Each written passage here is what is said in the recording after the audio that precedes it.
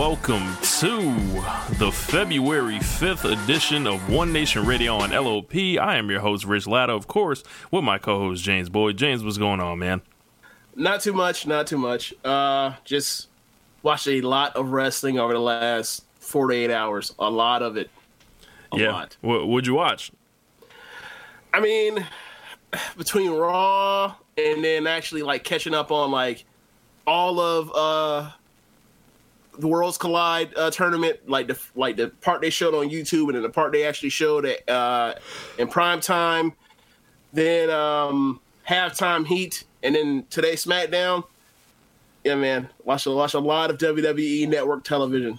Yeah, I watched just WWE period. I watched one of the new beginning shows with Josh and Jeremy Saturday night, and then in addition to Raw and SmackDown. Yeah, man. So we're back another week here for your Raw and SmackDown TV reviews. Appreciate everybody showing us love on the downloads and everything like that. If you like to keep supporting the show in other ways, we actually just had our t-shirt, the One Nation Radio t-shirt, go up on the Pro Wrestling Tees store. If you type in Social Suplex Podcast Network or look for that on the site with One Nation Radio. I'll also throw the link in the annotation to this podcast. We also have the Patreon page started where currently I have the road to 173-0 on the second tier. I'm thinking about throwing the sidelined segment on the $1 tier. So I'm going to bring those back. Every month you will get a brand new segment, sidelined, for everyone that's not on the pay-per-view. And I might have to start throwing some NXT folks in there too if they keep missing takeovers. But yeah, man, we watched a lot, and I don't know if it was great. I don't know if it was good. I saw a lot of bad stuff this week, man. Raw was like soul sucking at certain points. I guess we just jump right into it. So, do we have to? Good God. So they were in Portland, Oregon. The whole show was like built around. Wait, we really have to talk about this, Raw? Okay, I guess so. Go ahead. I guess so, man. I wish they gave us more, but no, I wish they gave us a lot less than this. If that's what they're gonna give us, I want more than this. Are you out of your mind? More of the good, Yeah. Bad. You got to specify. But yeah, man, so this whole show was like set up with Becky Lynch being invited to Monday Night Raw by Stephanie McMahon, and everyone immediately on the internet went into ducking like a bomb was coming, essentially, and it was, please don't slap Becky, please don't embarrass Becky Lynch, Stephanie McMahon trying to tie herself to the hot act, everything that goes around with the territory there, but Becky Lynch came out, and Stephanie was in the ring, so we did not have to hear that god-awful theme music that she has. She welcomed the crowd to Raw, and before she was in the middle of a sentence, Becky Lynch's music hit, big Becky chants, and Stephanie was like looking at her like she was getting a good reception. She was in approval of this, and Becky was still selling the knee and all that. Lots of big Becky Lynch chants. Stephanie said before you rudely interrupted your own intro, she announced Becky as the Royal Rumble winner, and then they threw the video of last week. They mentioned Ronda's name, and they got boos. Stephanie said she's never seen Ronda go at anyone like that. And the whole deal with it, Stephanie was impressed that Becky was still smiling. Lynch said that she had every reason to be smiling, and she's going to slap Rousey's head off at WrestleMania, and Stephanie was looking forward to it, considering her own history with Ronda. And after that, then Stephanie started talking about the knee brace, and she asked if Becky was okay. Becky said she was fine, and she didn't want to hear none of that shit. Then Stephanie showed some stuff from the Rumble where they, the finish, like with Nia pushing her off the steel steps and all that deal, and talked about Becky refusing medical attention, and then Becky dropped the bomb and said she does not want any doctors coming near her, which is, with the history of this company, is amazing. Yeah. WWE wrestler does not trust the training staff. Where have I seen this before?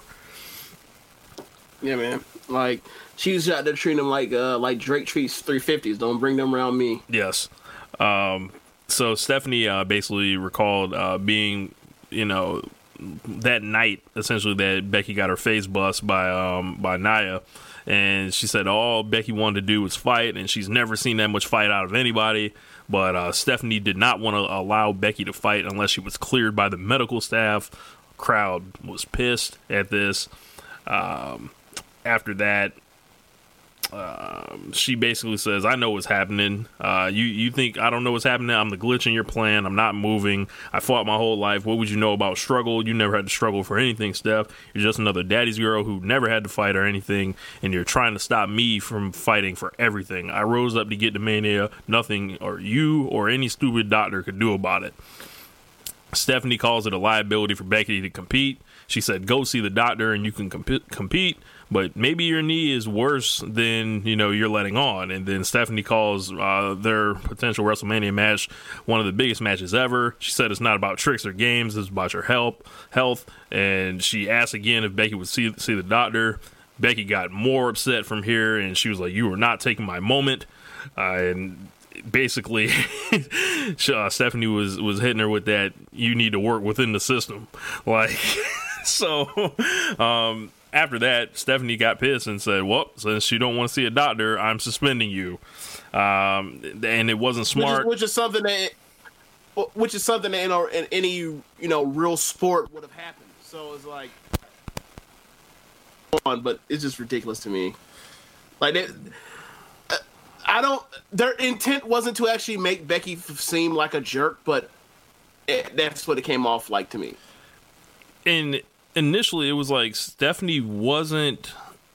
She wasn't being a heel. She was being a normal human being. Yeah. She wasn't being a gimmick. Yeah, and it was like they were trying to give like Becky something to be pissed about, like inorganically in a sense, because we know the injury is a complete crock of shit, but. Yeah, I think the main thing is that they were really, really, really, or not really, like, they did the whole thing, in December about, we're not going to get in the way anymore. We're not going to be the McMahon's scheme and it's a bunch of and all that, manipulating all the shit. And then, like, a couple weeks later, like, or 2 weeks later, Vince goes out there and he completely heals on Strowman. But, honestly, Shane, Hunter, Stephanie, they're actually out the way, but it's confusing when you got Vince still doing this, but the other three are actually out the way. So, like, you're sending this message to the crowd on how they really should react to these four, and then you get Becky that's being a complete dick to Stephanie, who's trying to be reasonable, and it turns into, well, Stephanie's done so much bad stuff over all the time, so we should just cheer her for getting her ass whooped, even though she's trying to actually do the right thing, the responsible thing, if this was a real actual sport. So it was weird, but I don't know. Like, people like Stephanie getting her come up as even when come up as isn't deserved. So I guess if that's she got to wear the ass whoopings. Cool. Yeah, she got to wear the ass whoopings. They're well deserved. I mean, they're well deserved for the past, but it's like this ain't the same thing as like.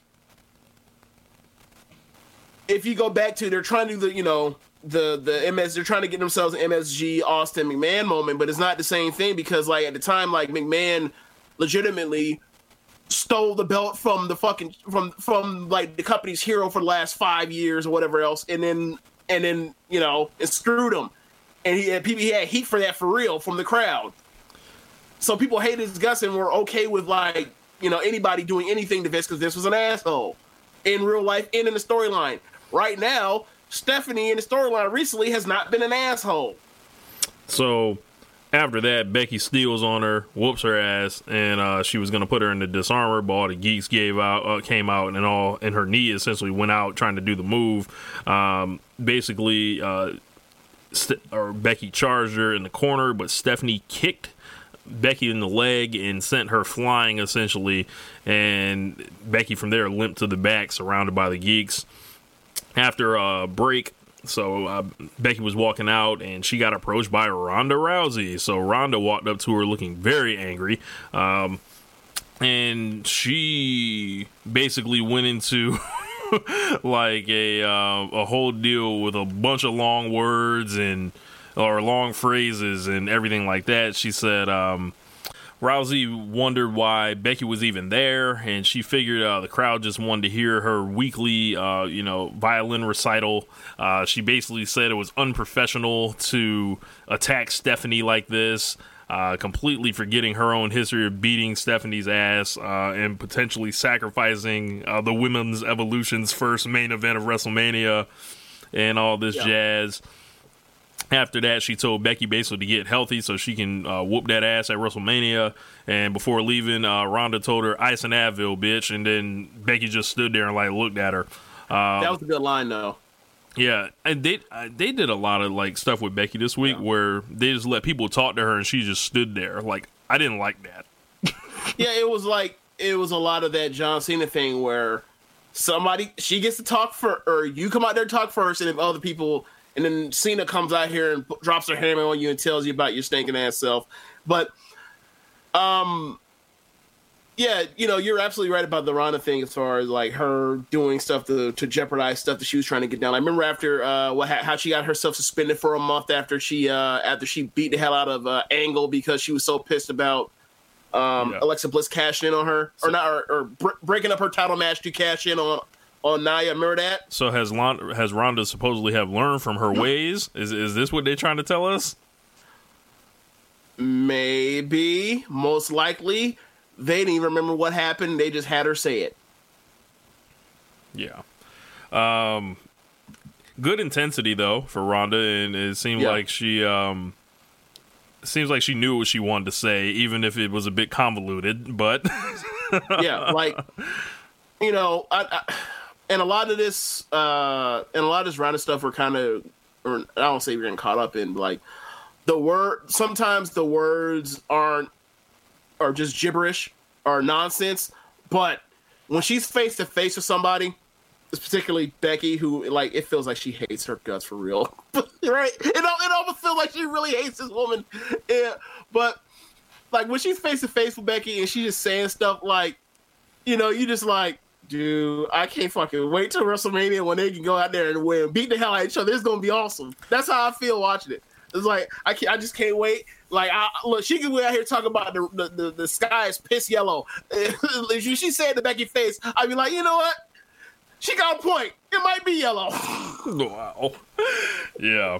After that, we had Ronda Rousey versus Liv Morgan. This was a nothing match, but that's exactly what it should have been. Yeah, crushed her. Liv Morgan stepped up, and Ronda crushed her like security, essentially. Yes. And so Ronda after that, we actually gonna bring in the Lil Jon's stuff this week too, huh? Yes. Okay. Yes. So Ronda grabbed the mic and she started yelling at the crowd for booing her and stuttering and all this other stuff. I didn't know what she was talking about. It hurt. She hurt, bro. Yeah. She pissed. She hurt. Her promo could have been described as hitting your hand on the keyboard and then just typing a bunch of letters in there. That's what it sounded like. So. After that, she basically was like, who else wants some of Debo? And then, challenged Sarah Logan, and she got her ass in there. They did a bunch of stalling. Couple back and forth sequences, but Ronda got her out of there with the armbar too, and pretty much like I've been saying over the last couple shows, it ended up setting up a Ruby Riott versus Ronda match that's presumably going to be at Elimination Chamber. I think this was good for Ronda just to get people out of there quick. She doesn't need to have another match like she did with the Bayley match. With those two especially, she doesn't need to be selling for Liv Morgan and Sarah Logan like that. So, I love champions getting wins on TV. Yeah, same here. We're 1 week out. There's only one more episode of Raw. I would have liked them to have actually made the match with Ruby official, and then given Ruby get her set up to where she can beat somebody on Raw next week to actually make her an actual credible threat as opposed to she's a leader of some geeks. Yeah. So after that, you know, like Ruby cut a promo in the back and, you know, told her that she's going to, you know, take her shot at Ronda when she wants. Heavy Machinery came out next. After that, Charlie Caruso called. She asked Sasha and Bayley about their recent failures against Rousey and how it would affect their tag match. Sasha was about to go off on her, but Bayley calmed her down. Bayley said that they both took Rousey to their limits, but tonight is about tag team wrestling. Sasha says she's going to make history. Then Alicia Fox and Nikki Cross interrupted to let them know that they would not make it to the chamber. Nikki said that nobody wanted to play with her, but Alicia did. And she added, chaos isn't judgmental, chaos is fair. So, yeah. After that, we got a Four Corners tag team match. The Revival went over on the B team, Heavy Machinery, and Grand Metalik and Lince Dorado. Decent match. Nothing too offensive. Otis got to do his thing. Otis and Tucker both stripped of their last names. Yes, Otis and Tucker. Like, I understand Otis because, like, how many Otises you gonna run into on the street? But, like, Tucker is a lot more of a common name. Yeah, than Otis. Here's like, Tucker. Yeah, that's one of those. Like, yeah. So they joined the list. I mean, maybe the idea is that besides the obvious part about the Dozovich thing, which mean like we can get rid of that, like maybe a part of it is because there's so much of a gimmick that if we give them one name, then that's kind of like it makes sense because they're almost like they're going to be a comedy act, and that's the way they're going to survive on the main roster. You think that's what it is, or do you think it's really like Dozovich is really just in the way? I think they just saw that last name. Vince started with, he just looked at it and was like, "What's the point?" Like, yeah, I mean, but kind of for me is like I see them doing like the Bushwhacker thing, the Bushwhacker dance. I'm like, oh god, it's Butch and them. I was like, who can Butch? Like, so maybe that's the reason why I decided like just shorten it. I mean, I feel like it's both. I just think maybe they're a comedy tag team, so we may as well give them one name more than the actual Dozovich that's in the way. Because they're always going to call him Otis any damn way. Yeah. So the Revival got the win with the Shatter Machine and got a future tag team championship opportunity to go along with their several of those they've had over the past year. And then they ended up getting beat like geeks. Who has gotten more championship opportunities since the whole you got to earn a rematch thing? AJ or them? I think the Revival has. I think. Boy. After that, so Kurt Hawkins and Zack Ryder were in the back. And Hawkins assured Ryder that they would get a shot soon. Kurt Hawkins called himself a loser. He's been losing for 2 years straight and said this team wasn't going to work out. Ryder got pissed about how they spelled his name wrong on the graphics last week, and he called himself a loser also. Ryder said that they could get through this together, and Hawkins' streak would be broken by them as a team. Hawkins basically was down with it. They went through their history of being the youngest tag team champion ever and different things of that sort. But I don't know. What'd you think of these guys here? Like, I get the idea of a redemption story. It's interesting, but I almost think that they... I don't know, like... They're digging real far. They're digging real far down the ladder to try to pull something up. Like, these boys have drowned a long time ago to try to save them now, I feel like. Yeah, I think the thing for a redemption story, if you want a redemption story, you need somebody ultimately, like, you're ultimately going to care about. You don't need... Like, people will always want to get behind somebody or whatever else because, they've been losers forever. But ultimately, if like, what's the ceiling on this? Like, are they going to become mid-carders off of this? Like, it's a cool story, but ultimately, like, great. So, like, they've risen to being prelim guys on TV now. That's kind of depressing. Yeah, ain't it? So after that, Kurt Angle was out doing his big hyped announcement. So I thought this was going to be a retirement speech, and it looks like it was headed that way. Quick question. You just have to double back. So, you tell me, what do you believe? On purpose or on accident, and they picked it up? Zack Ryder's name being spelled wrong last week. Oh, they saw Twitter. They saw Twitter roasting that shit and decided to use it. Okay. And that was a complete accident. Good on them. Yep. Good on them. If it was a mistake and they turned it into a part of the story, good on them. Yep. Angle said that he's been living by the 3 I's: intensity, integrity, and intelligence, and it worked out for him, better for worse. He said he accomplished everything he could have, from the European title all the way to the Hall of Fame. So when's the last time the European Championship has been mentioned? That ain't got something to do with Pete Dunne, and that's a whole different belt. I don't know, but I remember if you go back like to '97, like the European title even back then was a damn joke. Remember how Sean laid down for Hunter? Yes. Oh man! Remember when Midian found the European title in a bag, essentially? I vaguely remember that. Yeah. So another one, European title history. Jeff Jarrett gives Mark Henry the European title for helping him against D'Lo Brown, because it was like IC champion versus Euro champion, and basically Mark turned on D'Lo. And then his reward was to be handed the belt by Jeff Jarrett.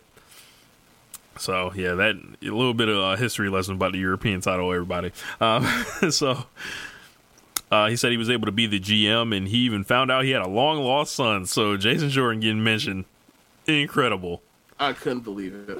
I was like, oh, God. Like, you know, I was like, this definitely isn't real. Like, it was like, this definitely isn't an actual retirement speech once he brought that one out. I was like, ain't no way. He said the crowd also reminded him how much he really sucks, and then the crowd chanted, "You suck," and he responded, "Thank you, I guess." And he said that the 3 I's have turned to the 3 D's: doubt, defeat, and depression. In other news, that has nothing... Sounds like his contract is up. It sounds like he might be heading to AEW. Sounds like he's been watching the show. Like... So, Angle says he beat everyone in his career. He tore the house down with Shawn Michaels at WrestleMania. He won a gold medal with a broken freaking neck, but the one opponent that he can't beat is Father Time. I think a lot more of their old guys should be giving this speech. But Baron Corbin came out and got big boos. Of course, anytime you hear that Baron Corbin music. Corbin says Angle should have retired 2 years ago and called him a shadow of a man. And Angle dared him to get in the ring so he could break his ankle in two. Angle took his jacket off, and then Drew McIntyre came out there. And Corbin said a couple like facts and things that were like, oh, he might have a point here. So McIntyre said that Kurt couldn't help himself. 1 minute he was ready to accept his fate, then the next he wanted to break the ankle of a man who took his job, and he beat him. McIntyre said that he saw fear in Kurt's eyes when he made him tap out to the ankle lock, and McIntyre admitted that Angle had no quit in him, and he knew he would never quit until someone put him down for good. So he's got an old yeller, this man, essentially. McIntyre told the crowd to shut their mouths and get their cameras ready because he was going to put them down. They marched to the ring and surrounded him until Braun Strowman ran down. Strowman then attacked Drew McIntyre, and Angle attacked Corbin, and Strowman threw a big leather chair at Corbin, who ran away through the crowd with McIntyre. From there on, we got a main event essentially set up: Angle and Strowman against McIntyre and Corbin. So they basically said, Michael Cole said, we'll never know about the main event, or we'll never know if he came out here with the intention to retire. So, yeah. So it's pretty much like every single like segment where someone walks out and then gets interrupted. Like, you're going to say something, somebody interrupts, you completely lose your train of thought, completely forget what we were talking about, just move on. It happens all the time. Yeah. So, up next, we had the qualifier for the Elimination Chamber: Sasha Banks and Bayley, Boston Hug Connection against Team Crazy, Alicia Fox and Nikki Cross, who was randomly a heel without a turn. Did they actually call themselves that? No, that's just me freestyling. Oh, okay. I want to say, wait, no. Team Crazy. I believe it, too. I really believe it, too. So, AEW has signed Jimmy Havoc.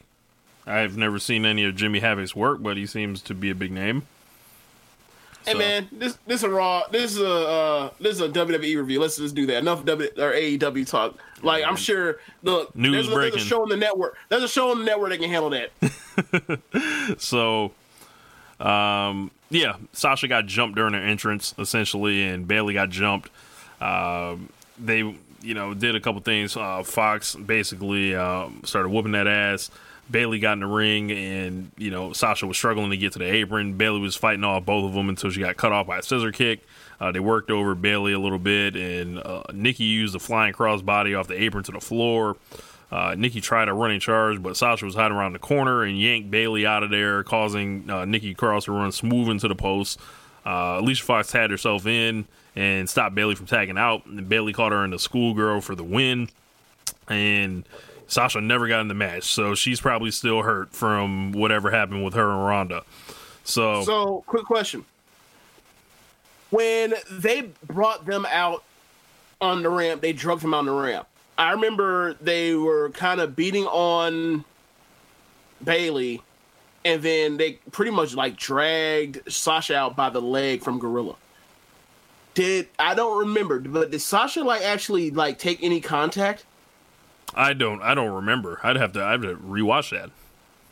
Okay, because it looked. I mean, you watch the match, and she's clearly she's not in the match. She does nothing in the match except for make that one save for by the post, and then Bayley goes on and wins the match by herself, and then you hear she had some she's cleared, but there's certain levels of clearance, and one of the levels of clearance is you can be in a match, but you can't take bumps.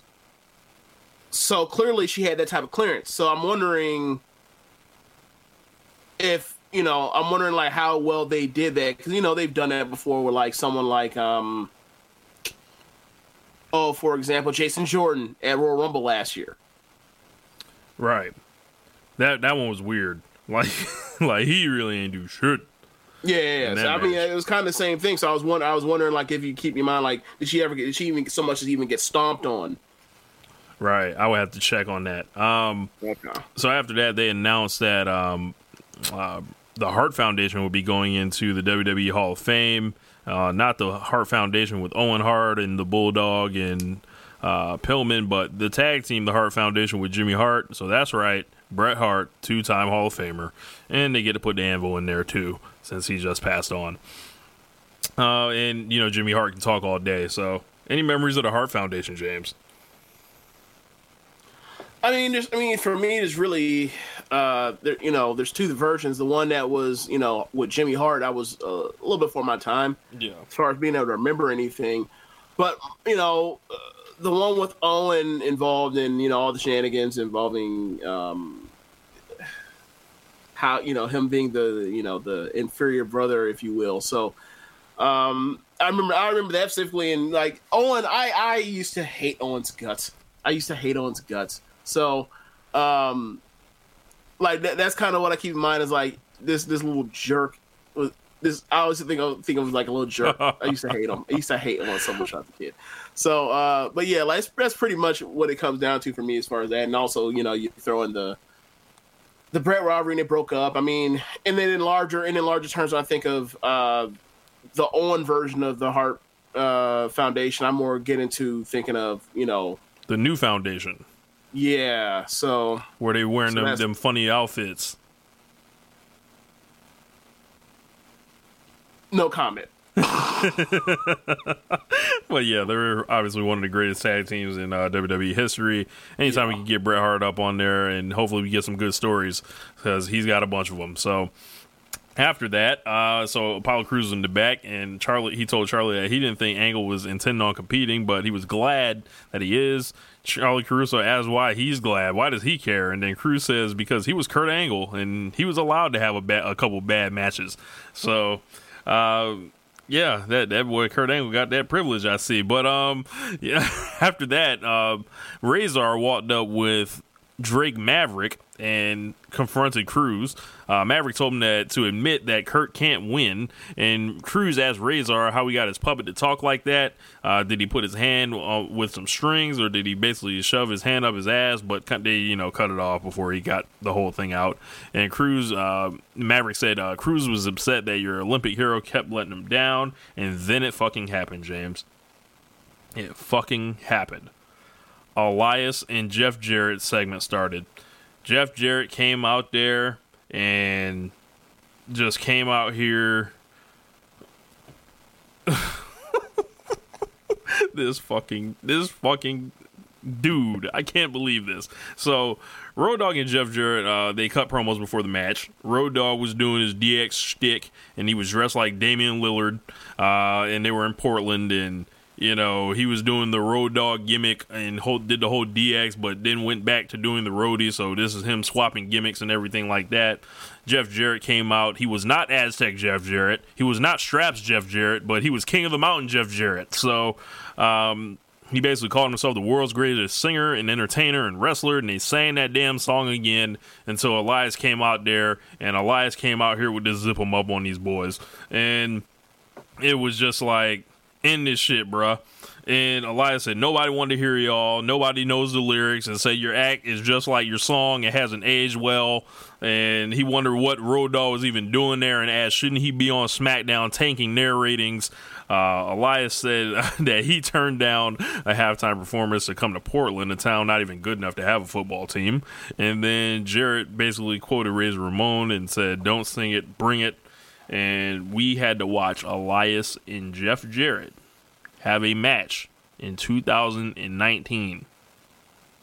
And this match was horrible. Horrible. So, Elias was in control. Of course, this is the bottom of the hour. Don't get it fucked up, because we know what type of duty that Elias gets put on.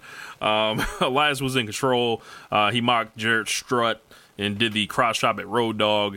After that, yes. Elias... I popped for that. Yeah, Elias popped me a couple times during this segment, just a couple things he said.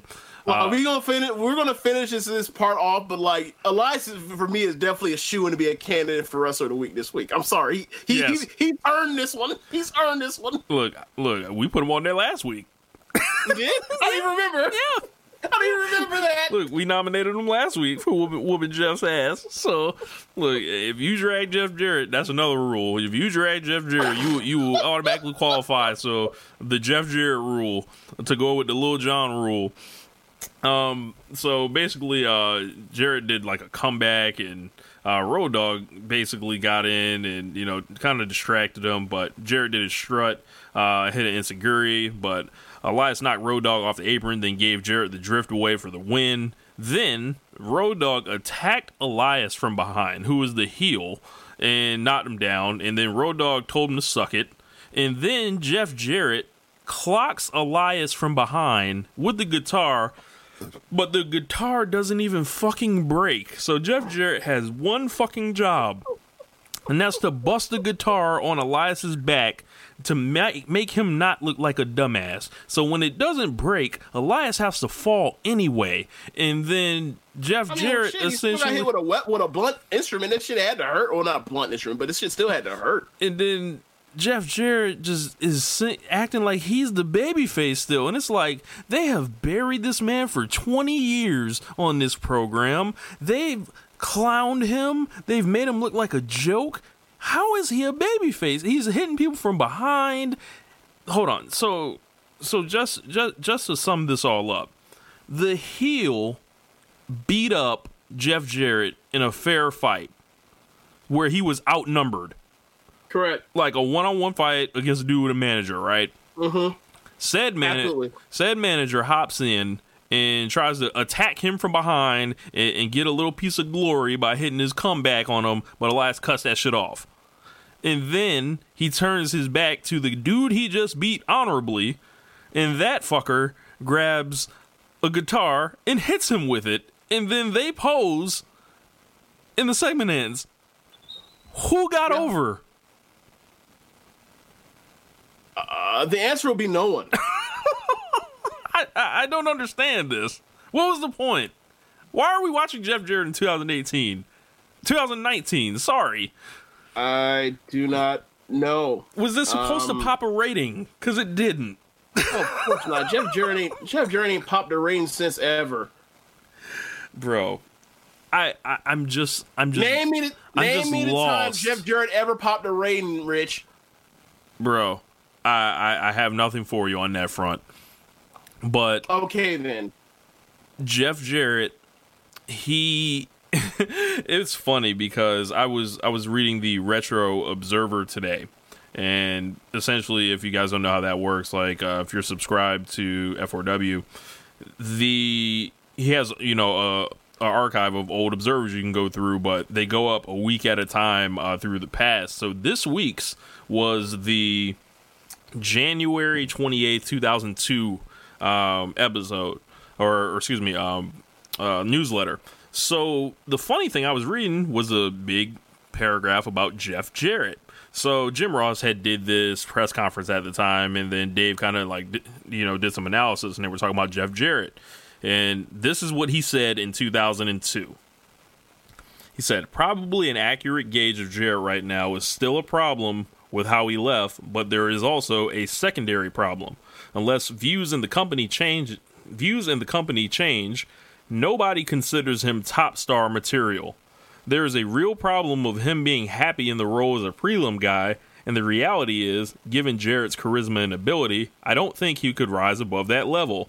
Actually, the better word is should, because they could if they decide to push them.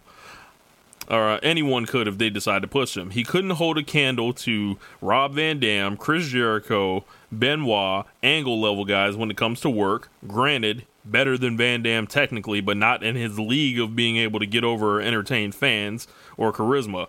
Realistically, I disagree with that at that time too. Like, you asked me who was a better wrestler in 2002, RVD and Jarrett. My answer was RVD 10 times out of 10. Sorry. Said realistically, Jarrett has nothing on Christian, who was much younger and more charismatic, as well as better in the ring. And look at how much he's in the main picture. He can't get over like Taz, all due to ECW, but there are still more people who believe Taz is a tough guy and he's a better interview as well, although Jarrett is a better all-around worker, but not necessarily in a way that gets over. Although Taz has potential to be noticed because of his interview delivery and ECW aura, and look at where Taz sits on the totem pole. I think Jarrett is a good worker, and in a perfect world he could fit into this lineup in the lower half, but would he even want to? His rep as a star in recent years comes from his positioning at the top in WCW. This was more due to writers comfortable with him because they could trust him. Too bad he couldn't trust them because they still double-crossed him more than anything else. Going in, anyone with half a brain knew that him on top was going to be a disaster at the box office, and it was not that it was his fault, because it wasn't that. But I think because of that positioning last year, his star quality is terribly overrated by some. If that's not an accurate description of Jeff Jarrett, I don't know what is. Yeah, that pretty much sums up his entire career. Yeah, man. I'm not trying to watch no Jeff Jarrett on my screen no more. Do not bring him back. Me either, sir. Me either. So, after that, Dana Brooke apologized to Natalya for their loss last week. And Natalya didn't respond. And the whole time I knew Natty had headphones in. I knew she had the ear pods in. This shit was hilarious. Natty let the hair down. She was dressed in regular clothes, and she basically ignored Dana Brooke. And, she had no idea that she was there. Then they promoted the Ric Flair birthday celebration because he's turning 70 years old, James. James, what will be at the Ric Flair party? I don't know, man. The Ric Flair party sound like the most lit place on earth. I mean, I don't know. I mean, it's PG nowadays, so, he has a life partner. I don't know, man. I think it might be a little more tame. I wonder if they're going to let Arn out, but I think it's going to be kind of tame. Look, at least I hope so. I guess. Look, there will be the work party, and then there will be the shoot party. There will be whatever you want to get into at this party. Look, man, you got to remember he kind of has to slow his roll after last year. So, or I'm sorry, 2 years ago. So I think I might be kind of calmed down. So at least I hope. The announcers ran down what happened earlier with Stephanie and Becky, and Cole speculated that Lynch didn't trust Stephanie or the doctors, or why she's refusing to see them. And at that point, I tweeted, WWE wrestler not trusting the medical staff. We getting real deep now. And then after that, hey, look at that! Look at that commentary team actually like being helpful and actually adding to the storyline. Look at them. Look at them being helpful and being a positive for once. Look at them.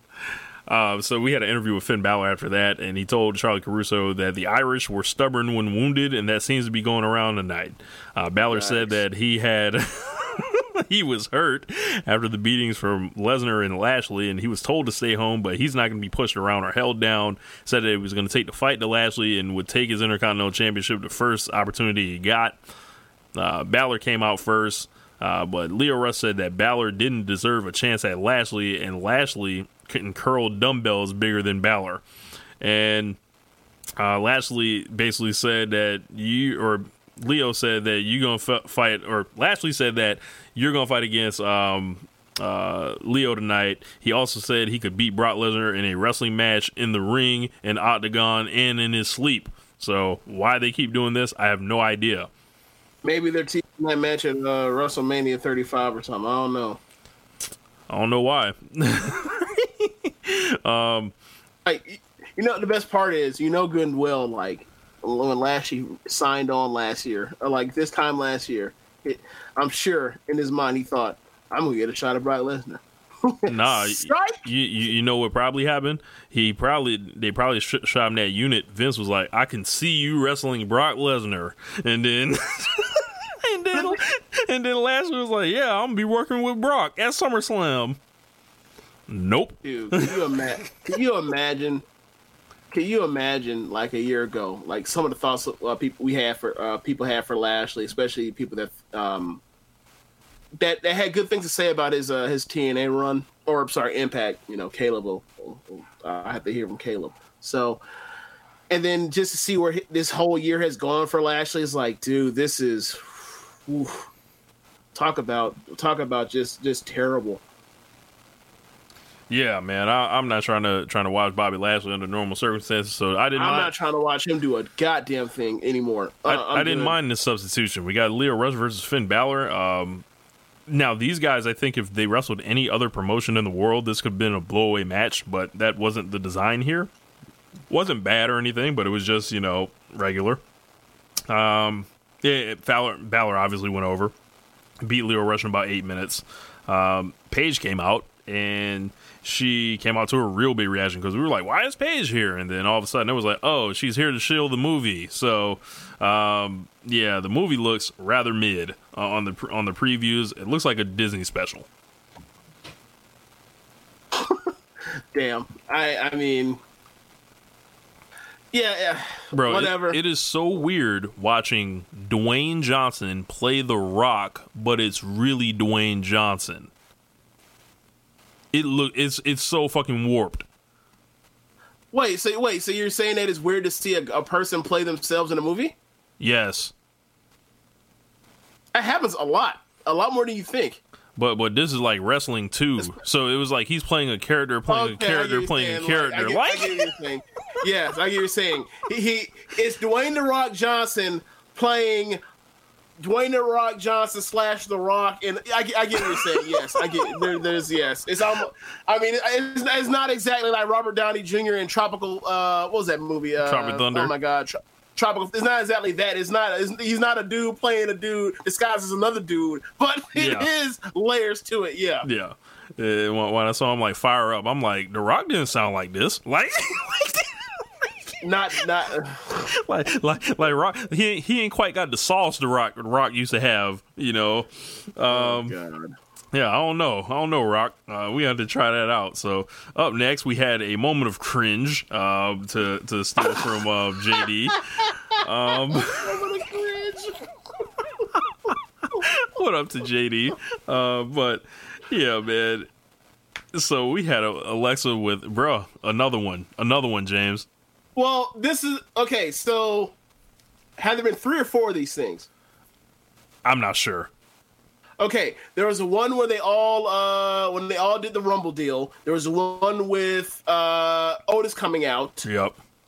There was this one. Was there one with? No, that wasn't actually officially a Moment of Bliss yet, but that was one where they did back-to-back weeks of Boss Hug connection in there with her, and it all bombed. Yep. Okay, so it's so weird where it's like all of these things are the ones that are. Let me phrase this: all of them stink. That all the stuff in it and all of these things have all stunk when it's involved Alexa Bliss trying to be Miz or Piper or Edge or Jericho or Owens or anybody else that's always had an interview show. Anyone. Until someone comes out there and saves it in some way, shape, or form, whether it's Sasha Banks coming out there saying, bitch, what line? Or it's like the other night when Dean Ambrose comes out there and tells Nia, look, I know people out here, I got this raw sexual magnetism. Magnetism. Like everybody, every time he does one of these things, it goes off the fucking rails until someone saves her, or no one ever comes and saves her, and it just stays off the rails. Yeah. So she has guest EC3 out here, who oh my god, who this trained fighter flew to the city. He got sheened up, and he got in his drawers to come out here and get interviewed, and then not talk. So, Alexa was hitting on him, essentially said that he had a very big bank account, and she said that he's been playing hard to get, bouncing between Raw and SmackDown, and she, is completely, throwing it at this man, essentially. Before he could say anything, Nia and Tamina came out. Nia didn't care about none of this shit, and wanted to talk about the week that she had, talking about entering the Men's Royal Rumble and qualifying for the Elimination Chamber with Tamina. Tamina stood there looking dominant. And what? She's looking dominant. I figured I put with Tamina brought to the segment, Oh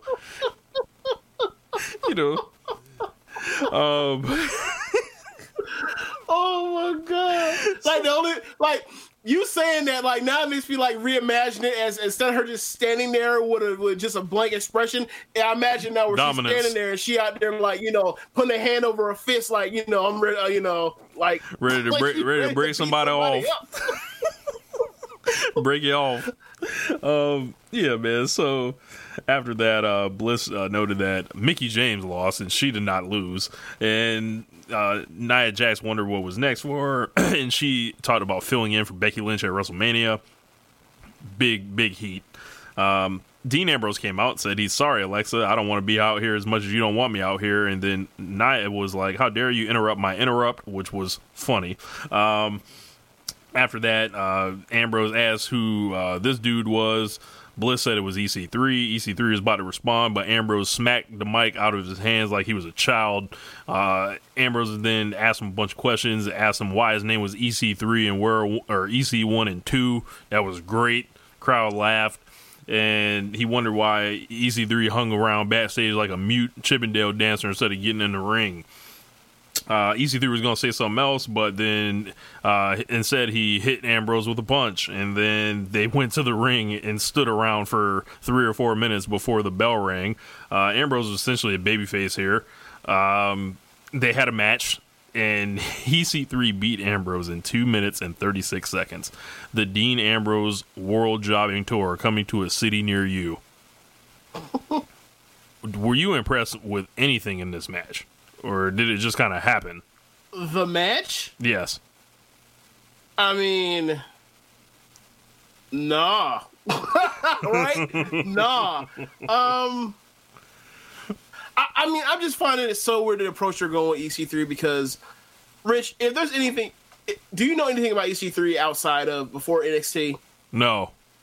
Okay, so all I've been led to believe. All I know about is the Dixie Carter name thing, but I don't. So the name of his game was he was over because he's a great promo. And and you've watched enough NXT to know that that dude is a very good talker who can pretty much do anything on the mic. So their idea is, hey, the guy in an era where all we do is talk, and you have to talk to actually keep yourself over, we're going to have a guy come out here, and he's not going to talk, even though he's a great talker. It's mind-boggling. This is malpractice. It's mind-boggling to me. Dean Ambrose earned an automatic LeBron James "You Bum of the Week" nod to due to violating the Lil Jon rule. Don't start no shit, won't be no shit, essentially. And he got whooped by a dude that essentially wasn't even planning to fight. He just came out there looking to sell himself, you know? We got to talk about... Okay, so can we talk about Alexa? Sure. On a scale of 1 to 10, how hot was the thirst? Not by based on what she was saying, just to look in her eye. Like, she looked like she was in the Sahara Desert for 12 hours, and EC3 looked like the biggest bottle of Fiji water you've ever seen in your life. She looked like she was ready to fight for seed. We can move on. I can't believe you said that when we were recording this. Let's. Look, wow. Look, could have drugged Nia and Tamina at the same time. I want no parts of this conversation. I want no parts of this. You go ahead. Yeah. Go ahead. We can move on. Move right along. So after that, we got Rob Gronkowski's best friend, Mojo Rawley. And he was yelling at himself in front of the mirror again. James, Mojo Rawley was having full conversation with no one else in the room. What drug is it? He laughed at himself. He laughed at himself. Like, hey man, do we need to go see if Mojo's okay? Bruh, I almost don't blame Mojo. That man's going crazy inside the WWE. Like, he's losing it. He's better unwinding. Question. Last week we saw him in a dark room looking in the mirror talking to himself too. Has he left the room yet? Has he left the room in a week? Has he washed? Yes, I'm really kind of asking, is he... I mean, the beard looked kind of like well kept together for someone that ain't left, but I mean, maybe he looked in the mirror and lined himself up. My question is this: has he left the room? What I want to know is, did he send those tapes from one location, or is he going like city to city and finding a new dark room that looks like similar? Please help us. You know, we trying to understand here because, you know, I like the dude, but wait. What drug is it? Dark. We don't see anything in that room. Wait. My thing is this. There's another part. Always just nothing, dark, black nothingness around the furniture he's sitting on in touching, and then the mirror. How do we know that's a room? How do we know he's not in the alternate dimension? We don't. How do we know he's not? How do we not know? How do we know if whether or not he's in like that Superman Phantom Zone where they put the evil Kryptonians and shit? Look, how do we not know whether or not? We don't know. We don't know how. Like, is there are there any doors in that room? I don't know. Like, look, bruh, he's in the sunken place. Oh my god. He's in the sunken place. He's in the sunken place. Someone help Mojo Rawley, please. He just happens to have furniture. Why he has furniture, I don't know. But it looks like he can't get out. Hashtag please help Mojo. Please help Mojo. After that, we got our main event. Drew McIntyre and Baron Corbin defeating Kurt Angle and Braun Strowman via DQ. So just like WCW Monday Nitro of old, we go off the air with a disqualification after a terrible episode of Raw. I don't even want to talk about this main event. This show was an abomination. Like, just bad matches, weak promo segments, bunch of nothing happening, bad nostalgia acts, just nonsensical booking. It pretty much has everything covered. Like, low star power, all that. Yep. Pretty much like it felt on this show that Ronda is The Rock and Becky is Austin and Stephanie was her dad. Damn. And those three actually did well with what they were given. And everyone else looked more or less like starless people that, you know, we suffer to get to more time we can actually see Austin, McMahon, and The Rock. Apt analysis. Except, I mean, and I'm not saying that they're those kind of draws. I'm saying like those three did well. Everyone else, I I don't know. Do you like them leaning this hard into trying to replicate that storyline? Because I don't.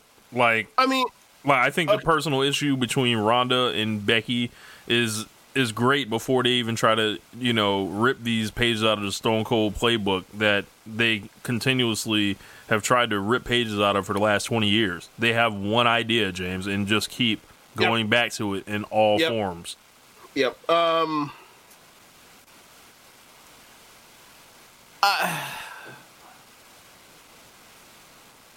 It doesn't bother me. And it doesn't really bother me. Except for, and this happens a lot of times when they kind of retell, some of their greatest hits from time to time. They forget the nuances and the circumstances that were the reason why things worked as well as like some of their, greatest moments in WWE history actually worked. Right.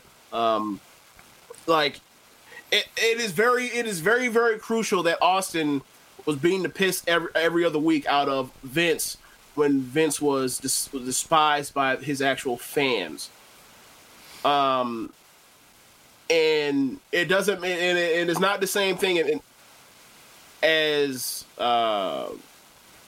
we believe that the coloring of good guys and bad guys is passe, and in the time honored tradition, all the other bullshit. Like, he went out there and said it like a week or two later after he screwed Brett, but no one bought it. People still hated his guts. People were furious. And in this case, like a few weeks ago, they went out there and all the McMahon's babyface himself. All of them are still more or less baby faces, except for Vince, because we just had to find a terrible way to get Braun out of that match. Outside of that, like the baby faces, and that element that they missed out on that beat, and that was a crucial beat. And maybe they have to heal the McMahons up again, but it'd just be like, great. So not only do you guys not change your product, not only do you guys still do the same exact shit that you do, like put Baron Corbin in the main event of Raw, like y'all are back to meddling just like after you said that you wouldn't meddle, and it only took y'all less than a month. Really, only took y'all 2 weeks, but like now in the main event, not even in the main event, like y'all couldn't restrain yourselves from getting involved in some hot shit for literally a month or so. Well. I always say it, we'll see, but, when I say we'll see... It never ends up. Right. My we'll see is like, well, I could be wrong. Usually not, but I could be wrong. Yeah. We'll see. And it seems like the door opened real wide to try to get Charlotte in there, so, yeah. But that's going to wrap up the Raw review. We will be back with the SmackDown Live portion. Welcome back. It is time for part 2 of the show, the SmackDown Live portion. James, what you got, man? Yeah, WWE SmackDown Live, February 5th, 2019, from Everett, Washington. Charlotte comes down to the ring. She cuts a promo about how Becky's arrogance got the better of her last night on Raw, and she hopes she's thinking more clearly today and goes see the doctor and does her rehab so she can be healthy for WrestleMania. She says there's one thing she does know, and that she knows that there is someone who is 100% healthy who would love to face Ronda Rousey at WrestleMania. So the crowd kind of boos, and then Charlotte puts out a big smile and points at the WrestleMania sign. And then all of a sudden you see a spotlight just below the WrestleMania sign. And you look closer, somebody walks into the spotlight. It is the man, the suspended Becky Lynch. Who is that in all that black? Yes. It's not Charlotte, by the way, who is completely jacked Becky Lynch's look, but go ahead. Yeah, kind of.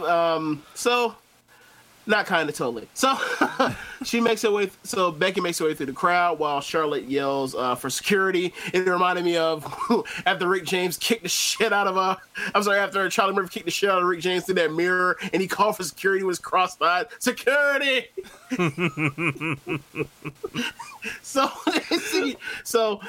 Next thing you know, Charlotte yells that it's one thing for her to steal her dad's catchphrase. It's another thing for her to steal Roman Reigns' entrance. Not the Shield, not the three dudes that used to walk through the arenas, just Roman Reigns. Yes, and also another part is like Roman Reigns hasn't walked through the crowd except for with the Shield for a few years now. Like, so it really is the Shield's thing. Like, whatever. It's one of those things that's gonna annoy you if you're just on the like. Can we let Roman just be in peace, please? Like, do we always need to invoke the name of Roman Reigns at every fucking show we do on, like, every single week at least on WWE television on the main roster? Anyway. That's what they did. They just love to do that. Like, let it chill, man. That man's like trying to get his life together.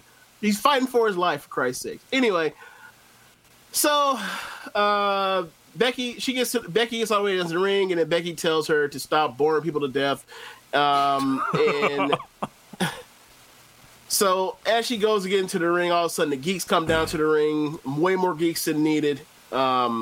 We had geeks in reffing suits. We had geeks in 3-piece suits.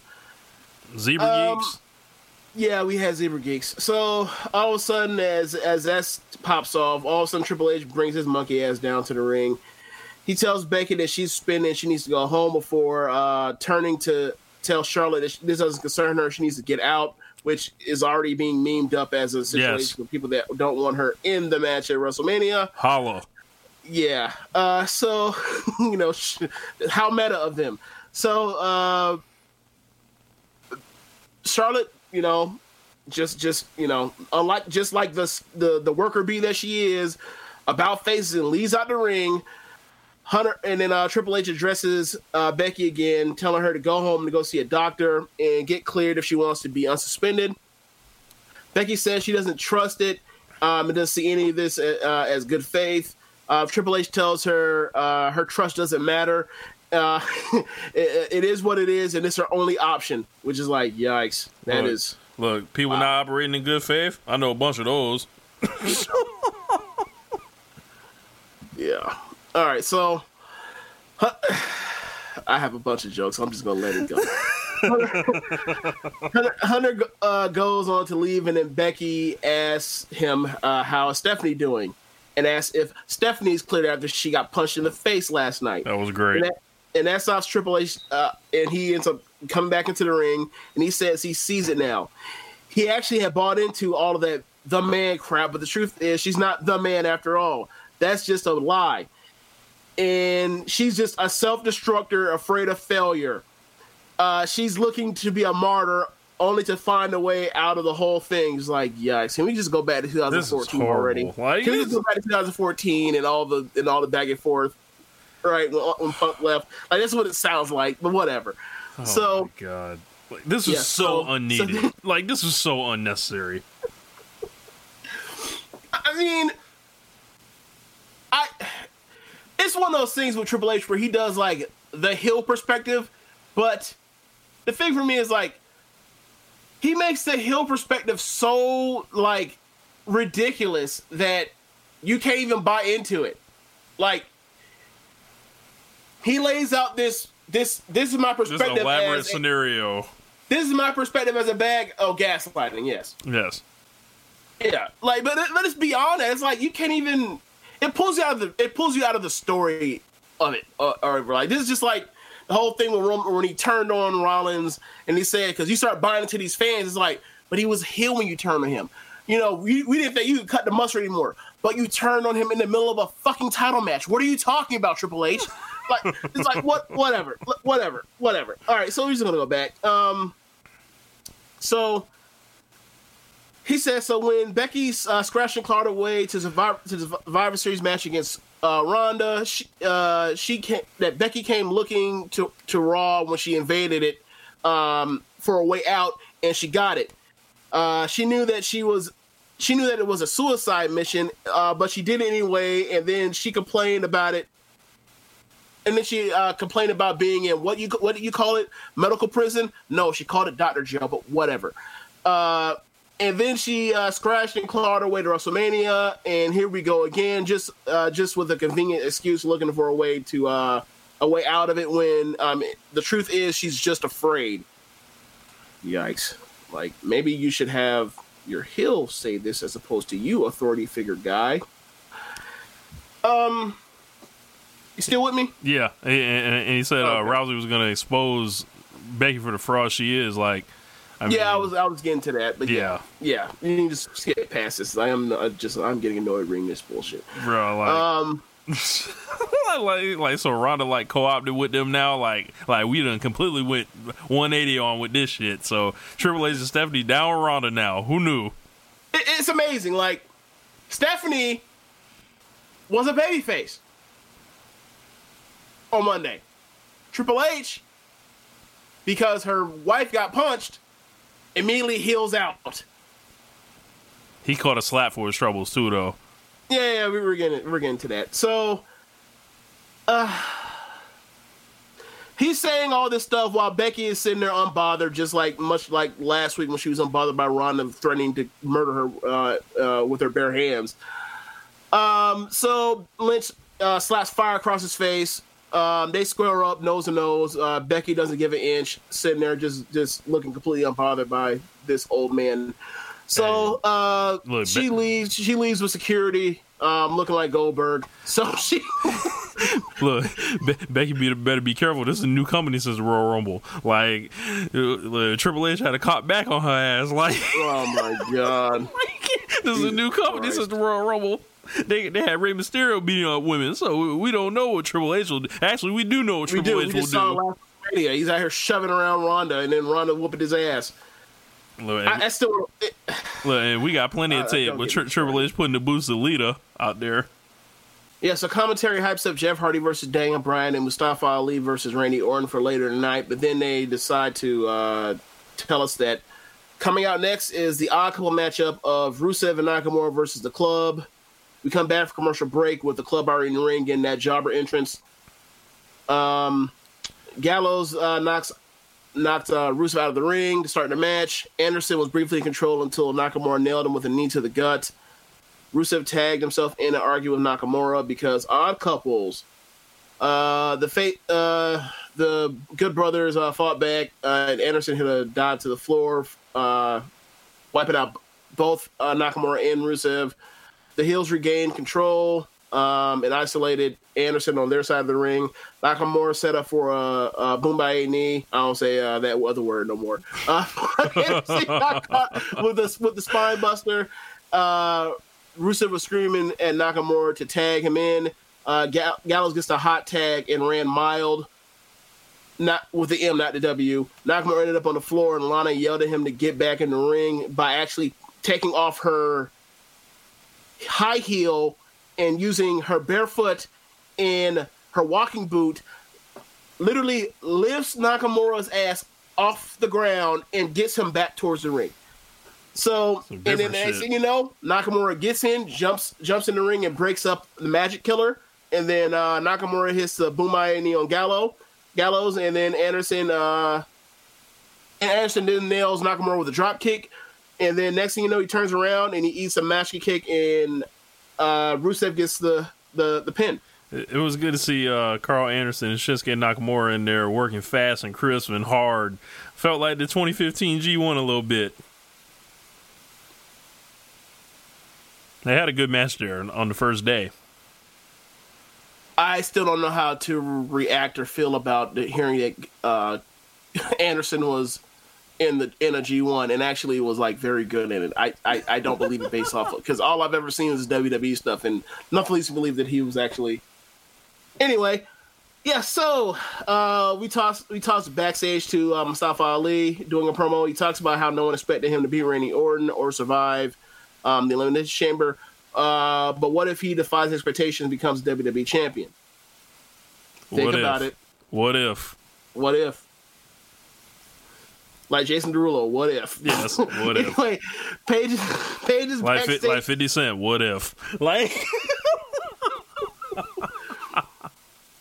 Paige is backstage, or on a set or something. She's somewhere that's clearly not here to toss to a trailer for her movie with The Rock. We got the same. We're not doing the same jokes over again. Like it looks the same exact thing they did on Monday. Just move on. So we come back from commercial break, and we're informed that we're going to get Mick midweek with the Usos on as the guest. Man, if the Usos, I'm glad the Usos can talk, but yeah, Mick, what was it called? Miz TV? It's Miz TV with Mick on the front, so it's like it's Miz TV. They wildin'. Yeah, it looks like that's just 2 for 5.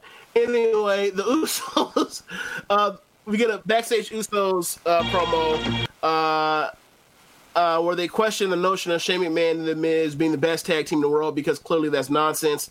They run down their bona fides as far as their credentials, is how great they've been and multiple time champions, this and the third, and they vow to lock McMiz TV down in the Uso Penitentiary.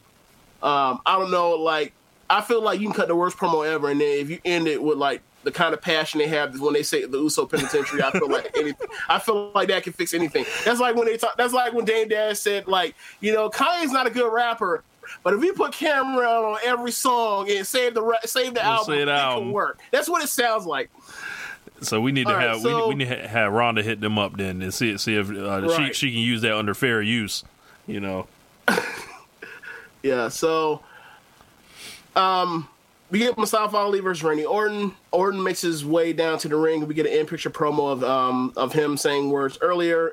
He says that he's not even going to bother to learn his opponent's name because he's just like all the other ones he's ever beaten. So we start the match, and Orton was in control. He gives Ali a back suplex on the announce table. He slowed down the pace. Of course, he slowed down the pace. I was going to say, Randy Orton, of course he slows down the pace. Yeah, and he locks on it, and he locked on the chin lock. Ali fought back, but Orton hit a power slam for a near fall. Orton then hit a superplex for a very close 2 count. Orton went back to a chin lock and slowed the pace again. Orton attempted the back suplex on the announce table again, but Ali slipped out of the back. He sent Orton over the announce table, and then he dove over the table onto Orton with a crossbody. He then hit a rolling X Factor. He actually throws Orton back into the ring, and then from the apron, he rolls in the ring and gives a rolling X Factor. And then we actually get a shot of Ali's eye swelling, like nearly closed. He needed Mick to go cut him. Yes, that shit like a hot dog. It pulls when you cook it? Yes. Or like the hot dog rolls, like, Okay, guy. So I lost track where I was because that fool's just... Okay, so Ali avoided the RKO and hit a tornado DDT for a near fall. Ali then went up for the reverse 450, but Orton gets to his feet, yanks him off the rope, feet first into the air, and then hits the RKO for the win. This was a very, very good match. After the match, Samoa Joe attacks Orton and locked on the Coquina Clutch. He choked out Orton and attacked Ali as well. As Joe was leaving, Daniel Bryan walked out. Joe started walking toward him, and then Rowan actually appeared and stepped in front of Bryan, and then Joe backed off. So we come back from commercial break, and then Joe cuts a backstage promo about how physics work a little different for him because, anybody involved with TNA or Impact TNA, like apparently they just can't stick with the normal way things work. So he says that with each action, there is an equal and opposite reaction. It's an equal and overwhelming reaction, and he will end. He said the ends will justify the means, and then he will end up raising the WWE Championship in the air. One can only hope. So, I mean, when he said that, bro, I was like, "Oh no, he's about to do Steiner. He's about to do Steiner physics. He's about to do Steiner physics, not Steiner math, Steiner physics." God damn, that's like the next level. Yeah. It's a bunch of funny stuff this week. Yes. So we go in the ring unintentionally. Yes. So So we go back to the ring. Daniel Bryan gets on the mic and he says he finally gets to talk to the people who understand what he's trying to do. He's getting cheered like a god, even though he's an environmental heel. He says the people of the great state of Washington are intelligent and realize that they need change. Unfortunately, the WWE champion,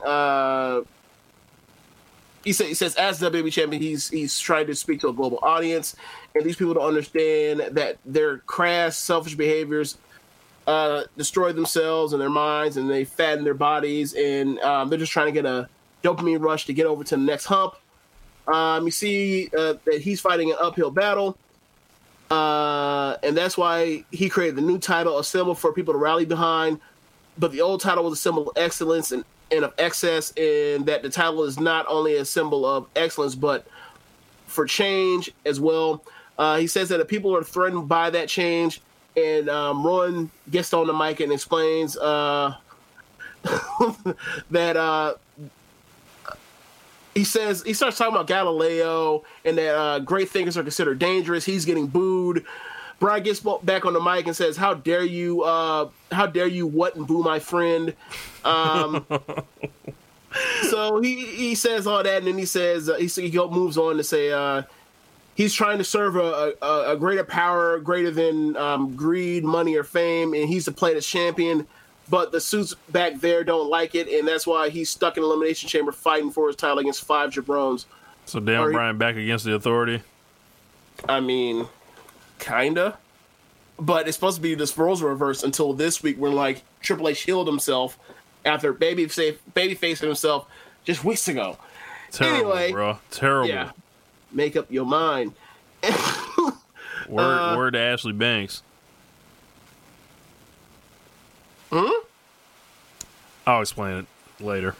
Yeah, I'll get that one, bro. I need to move on. All right. So, Jeff Hardy is interviewed backstage, and he says that Bryan has made him sick, and no one has disrespected the title like he has. What? Stop right there. This company put the belt on Jinder Mahal before. Go ahead. I mean, they've done plenty of things with the WWE title. Come on, man. Like, they smashed one up and then made it the hardcore title, for Christ's sakes. Yeah. Hardy says he's considered intervening, but he knows that Bryan isn't interested in a debate, so he's going to go out there and make him shut up. Because we all know how well those debates end up changing people's minds. Yeah. So AJ Styles storms down and interrupts and says he can't agree more. But Jeff's been around for a long time, and with his recent history, is he really the guy to represent that legacy? Bruh, double entendre. Some lines mean more than you think. Yeah. So Jeff says that AJ can't that the real AJ can't beat the new Daniel Bryan, so maybe he's not the guy either. And then he says that if he finished the job at Royal Rumble, then he wouldn't be having this conversation, and that they'll settle it in the chamber. So we go somewhere else. I'm sorry. So then we get interest from Carmella, newly formed Carmella and Naomi.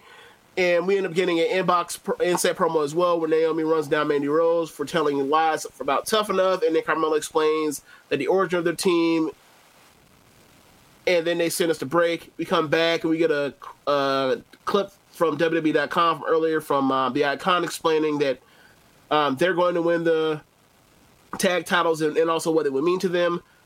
So then we get a backstage promo with Mandy Rose and Sonya back in Gorilla, and they talk about how they're an established team, and they're some of the only women in this year's Elimination Chamber match that were actually in it last year. So we start off with the triple threat that we've all been waiting for: Carmella versus Carmella and Naomi versus Mandy Rose and Sonya Deville versus Peyton Royce and Billie Kay. So we start with Mandy Rose. The good old WCW triangle match. Yeah. Anyway, I made a mistake on that. We start with the Iconics isolating Carmella in a corner. Peyton Royce sends Carmella into Billie Kay's knee for a near fall. Carmella kicked Billie into Mandy in Sonya's corner. Mandy tagged herself in and locked in an abdominal stretch on Carmella. Yikes. Naomi ends up getting the tag and then chases Mandy out, but she tagged out. So, immediately tagged out, completely shook. Royce tagged in, but Naomi threw her into Mandy, and then Mandy had to inadvertently made the tag, and she didn't want no smoke. But too bad, because Naomi pulls her by her hair over the top rope into the ring. Anyway, it was a distraction, and then Mandy ended up hitting her version of the fairy tale ending on Naomi for the win. I'm about tired of Mandy Rose going over on Naomi. I completely agree with the sentiment. Like, either how many times you want to embarrass her to try to elevate Mandy Rose when she's out here sinking like a stone, because what she's putting out here is wet dope. Yeah, I'm not a fan. I mean, honestly. Well, no. There's nothing wrong with Mandy Rose, right? But like, this is so one-sided. The thing. Well, I don't even say that. I just think that what they're trying with her, one, is bad. It's a bad layout for doing it. So even if she was executing it, well, I don't know what she got. I don't know if it will raise her profile or not. Even if she was knocking out the park, but she ain't knocking out the park.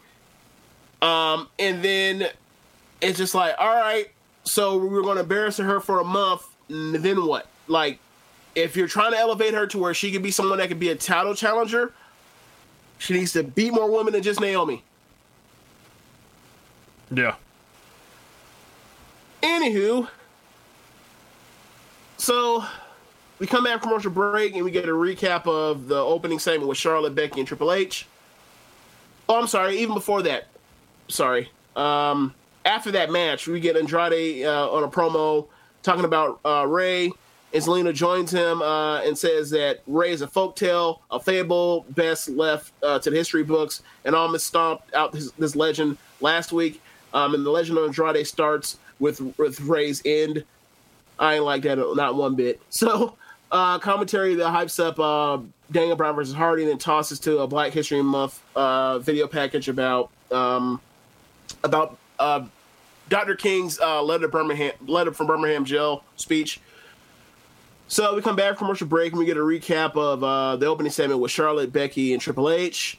Commentary asks if anyone is ready for Asuka, and then they show a great highlight reel in video package of our ass-kicking SmackDown Live Women's Champion. So we get Daniel Bryan versus Jeff Hardy. Bryan took over hitting the running drop kicks in the corner. Hardy fought back and sent Bryan to the floor with a drop kick. Hardy attempted to jump off the steps, but Rollins stood in the way because heat. That gave Bryan the chance to regain control. He actually wiped him out on the steps. Like he swiped his foot and he actually landed on the top of the steps, and it looked like he busted his head on the steps. It looked bad. Like, Jeff gotta stop taking these bumps, bro. Every time he take a bump, I'm like, ugh. Anyway, Bryan worked over Hardy's arm, but Hardy fought back. He sent Bryan to the floor and hit a clothesline off the apron. Hardy went for a swanton bomb, but Bryan rolled out of the way. Bryan regained control and scored a near fall. Bryan hit yes kicks, but Hardy hit a twist of fate. He hit a swanton bomb, but Rowan rolled him out of the ring for disqualification. And this was in the middle of an actually pretty good match. So after the match, Bryan applied the lapel lock on Hardy. Joe suddenly attacked Rowan from behind, and he locked on the Coquina Clutch on Bryan. Randy Orton ran out of brawl with Joe. Mustafa Ali ran out and hit a drop kick on Joe and Orton with a less swollen eye, as if he got, like, it drained a bit. Ali then hit a dive on Rowan, but Rowan caught him and slammed him on the announce table. It looked brutal. AJ ran out and went after everyone. He hit a phenomenal forearm on Hardy, and then Bryan ran off to avoid confrontation with Styles because he's scared of a guy he keeps beating. So, like, how Triple H of him. So Bryan heads backstage, and we get an interview, and he screams at I think it was the fly ref. He just screams at her. Yeah. He insists that Rowan is his friend and peer, and he did all of that out there by himself, and that's why he's the greatest. Eric isn't his bodyguard. No, they hung out because they're intellectual peers. All those guys are just interfering in his match. And why? Because they're not getting the title, not ever. Why? Because Daniel Bryan will be the champion forever because that's what this planet needs. He said they interviewed in the match after Rowan ended the match on a DQ. Classic gaslighting heel. Yeah. And we end up ending the show just like that. So both shows ended with DQs this week. Yes, with matches that go for some length and a fuck finish. Yes. Lame as fuck. Do a 3-minute match in a DQ, not a 12-minute match, not a 17-minute match. Oh, that's so annoying. Neither one of these shows were good. I would say that Raw was worse than SmackDown. It was because that Jeff Jarrett shit is like the ultimate low. But this I mean, look. See, I don't necessarily look. Okay, the Jeff Hardy thing was bad. Or sorry, the Jeff Jarrett thing was bad. But like, it was like at least the bad that you can laugh at because it was hysterically, unintentionally hilarious. But I will say, like, I think the two best matches, I think the three best matches on either one of these shows all came on SmackDown this week. Yeah, I'll give you that. I don't have much praise for SmackDown outside of like the very few things, but it was still better than Raw. Yeah, but we will be back to name our LeBron James U-Bum of the Week and the Wrestler of the Week. A name calling. What'd I say? Let me hear you say it. Call him a bum. It's not a name call. It's no, you bum. Welcome back. It is time for the LeBron James U-Bum of the Week. So, yeah, we've got several motherfuckers here on this list. Oh man, keeps always late. So Alicia Fox and Nikki Cross are our first nominees. They jumped Bayley in the entrance and Sasha and ended up losing a match to them, essentially with the advantage. That is kind of like the Lil Jon rule, along with, general bumness, and Nikki Cross was a heel randomly out of nowhere. They lost to one woman. Like Sasha was not in the match. They lost to one woman. They lost to one woman who prefers to hug them rather than fight them. So, up next, Jeff Jarrett and the Road Dogg Jesse James as a tandem. They tried to do this whack shit. They're going to run it into the ground, James. They've sung this song 3 shows in a row, like that they were eligible to appear for. They did it at the Royal Rumble. They did it at goddamn Raw, and then they did it at Raw this week. So, yeah, Jarrett and the Road Dogg, and they got their ass whooped. So, all that, like, nah, bruh. Y'all definitely on this damn list. Dean Ambrose, Lil Jon rule violator, came out there and interrupted a man that was sheened up, that was clearly not prepared to fight. Even though he was in his wrestling gear, he was not going to wrestle. Yeah, and you lost in 2 minutes. So, tough week for Mr. Ambrose. He taught all that cash. Yeah. Just get hit in this fuck box.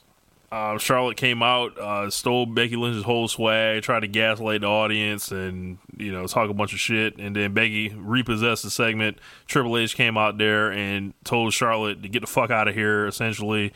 And she just left. Go to your room. Yep. Fine.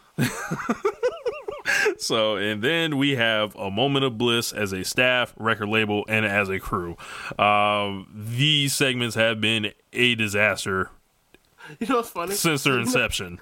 So you know how you talk about how, you just talked about earlier about the Hart Foundation going to the Hall of Fame, how Brett's going to be getting in as an individual and also part of a team, in much the same way Flair got one in as himself and also with the Horsemen.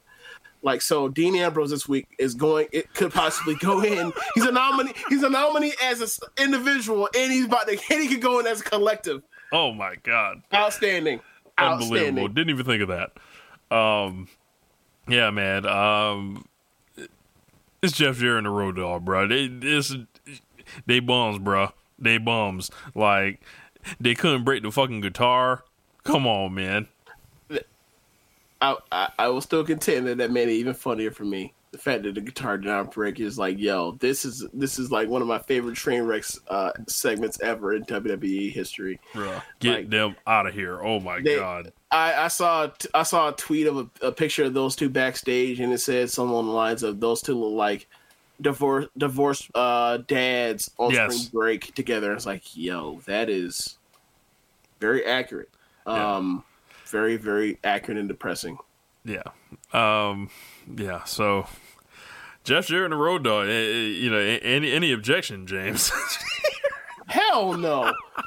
No, man, they bummed. Like it was a great segment to laugh at how bad wrestling can be. That's exactly what it was. And Yes. congratulations. Y'all have achieved it. So Jeff Jarrett and the Road Dogg, in addition to being finessers, you guys get to share the LeBron James You Bum of the Week. Yeah. So They can hold up the trophy together like Steve McNair and Peyton Manning in 03. Oh my or like God. or like Shaq and Kobe in 09 for the MVP for All-Star game. Or like- Congratulations. or like Miz and Shane at the World Cup. Oh my God. Jesus Christ, I forgot about that part. Oh God. At least they weren't on the show this week. They'll be back next week Yes. doing McMiz TV. Yeah, that's. Can't wait to put them on the list. There is almost Should we write it now? It's almost a guarantee that they will be on there next week. It's almost guaranteed. So, Wrestler of the Week. So, we've got Ronda Rousey, who talked a bunch of cash in Becky's face, and somehow they didn't let Becky say nothing back to her. And she whooped two women's asses, and backed down a third. Bayley won a match, essentially by herself, in a tag team match. Randy Orton had the best match of the week and won it. Elias, who beat the hell out of Jeff Jarrett in a fair match and owned them boys with all those lines. And Becky, who was on both shows, good talking, not great, but she was like, in a weak week, essentially. Yes. She was still here. And anytime you can beat up the McMahons, thumbs up. So, This is a tough one here. I'll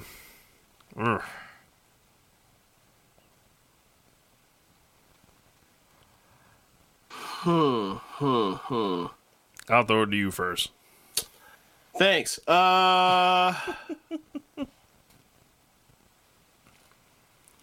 Compelling radio. I'm stuck between Bailey and Randy Orton right now. Actually, you know what? I'll take that back. I'll give it to Elias. I was thinking the same thing. I'll give it to Elias. You know what? I'll give it to Elias. He completely murdered them on the mic. He's not a good wrestler. That's fine. But when it came down to it, there were two people that were plotting against him. He foiled both of these geeks' plans. They had to use weapons to even the score. Yes. So there you go. Yeah, I'm gonna pick Elias as well. Orton, he won a good match, but it was ultimately like him and Mustafa Ali. You should have a good match with Mustafa Ali. And then he got choked out at the end of the night. So I was like, damn. Yeah. So I'm gonna go with Elias. So Elias, congratulations for your first Wrestler of the Week. Here, when you think he'll get another one. shit, you keep putting Jeff Jarrett out there with him, he gonna keep getting nominated. I'll tell you that. Oh man. Look. So for those that think like that, I don't know if there's people that exist in this space, but like for those that think that, we're unfair to some of the people that we shit on every week, whether it's Alexa and her bad promos and segments, or Elias just being just anti charisma, even Elias, someone that he's over. Corbin, so I tolerate. So yeah, I'm sorry, I meant Corbin, or someone like Elias who like he's not talented in the ring, and he keeps doing the same thing over and over and over, more or less. If we are fair. Look, so ain't nobody exempt from either list. Like, so yeah, ain't no one. Like we've put Becky, we put people that we like on there on both lists. It doesn't matter. Like, so my point is this: don't just think that like there'll be a week eventually where Alexa will deserve it and she will win it. Same for Corbin. Well, who am I kidding? Corbin will never deserve Wrestler of the Week. if Corbin ever wins Wrestler of the Week, I would be fucking shocked. Yeah, same here. But the point still stands. If they are good enough and they deserve it, they will get nominated, and they will be and they will get the votes from us. Like, we hold no grudges against these people. We don't know these people. We just know that, like, hey, you're bad at this job, or you've been made to look bad at this thing, so you go on the list. Yeah. The list is the list. Yeah, the list like welcomes all. So, but yeah, To either side. Yep. Bum or wrestler of the week. Yep. So make sure, I hope you guys all enjoyed the show tonight. It was kind of hard for me to focus on watching Monday Night Raw. I was locked in a lot of debates with Chad and Dave and Shane. So yeah, I think Chad has a special project coming, so you guys have to see how it all shook out. At a certain point, I threw my hands up and was like, "Do what you want." So we brought a lot of different perspectives to it, but you guys will see how it all shakes out. But that's going to wrap up One Nation Radio this week. Make sure you guys check out all the other shows on the Lords of Pain Radio Network. Kingdom of Honor, hosted by Shane and Jeff. Global Revolution, One Nation Radio, of course, with me and James. Sports and Entertainment is Dead with Samuel Plan. Perfect 10 Wrestling with our boy The Implications. The Right Side of the Pond with Samuel Plan and Mav. And All About Elite. So make sure you guys give everybody a listen here on Lords of Pain Radio. Check me and James out over on the Social Suplex Podcast Network as well, and all the great shows there. We definitely would appreciate if you checked out the Patreon page we got going. Lots of good stuff up there. And, of course, if you want that One Nation Radio shirt with the new logo over on our Twitter, at One Nation Radio, that's what it looks like. I will pin a tweet for the Pro Wrestling Tees deal on the top. You can check it out. They have shirts for children, for women, for babies, they have long sleeve, short sleeve, whatever kind of shirt you want to rock. They can whip that up for you. So, James, anything to add before we get up out of here? Just a depressing thought. So I was just thinking about saying, should my sign off be the normal, or should I say like free Asuka or unleash Asuka? And then I thought to myself, oh my God, she hasn't been on TV since Royal Rumble, and neither has Lacey Evans. So you know what that means. Oh my God. Yeah. One can only hope not. So, look, maybe they took Lacey off to just have her wrestle main event for a while. They've done worse. Yeah, they've done worse to us.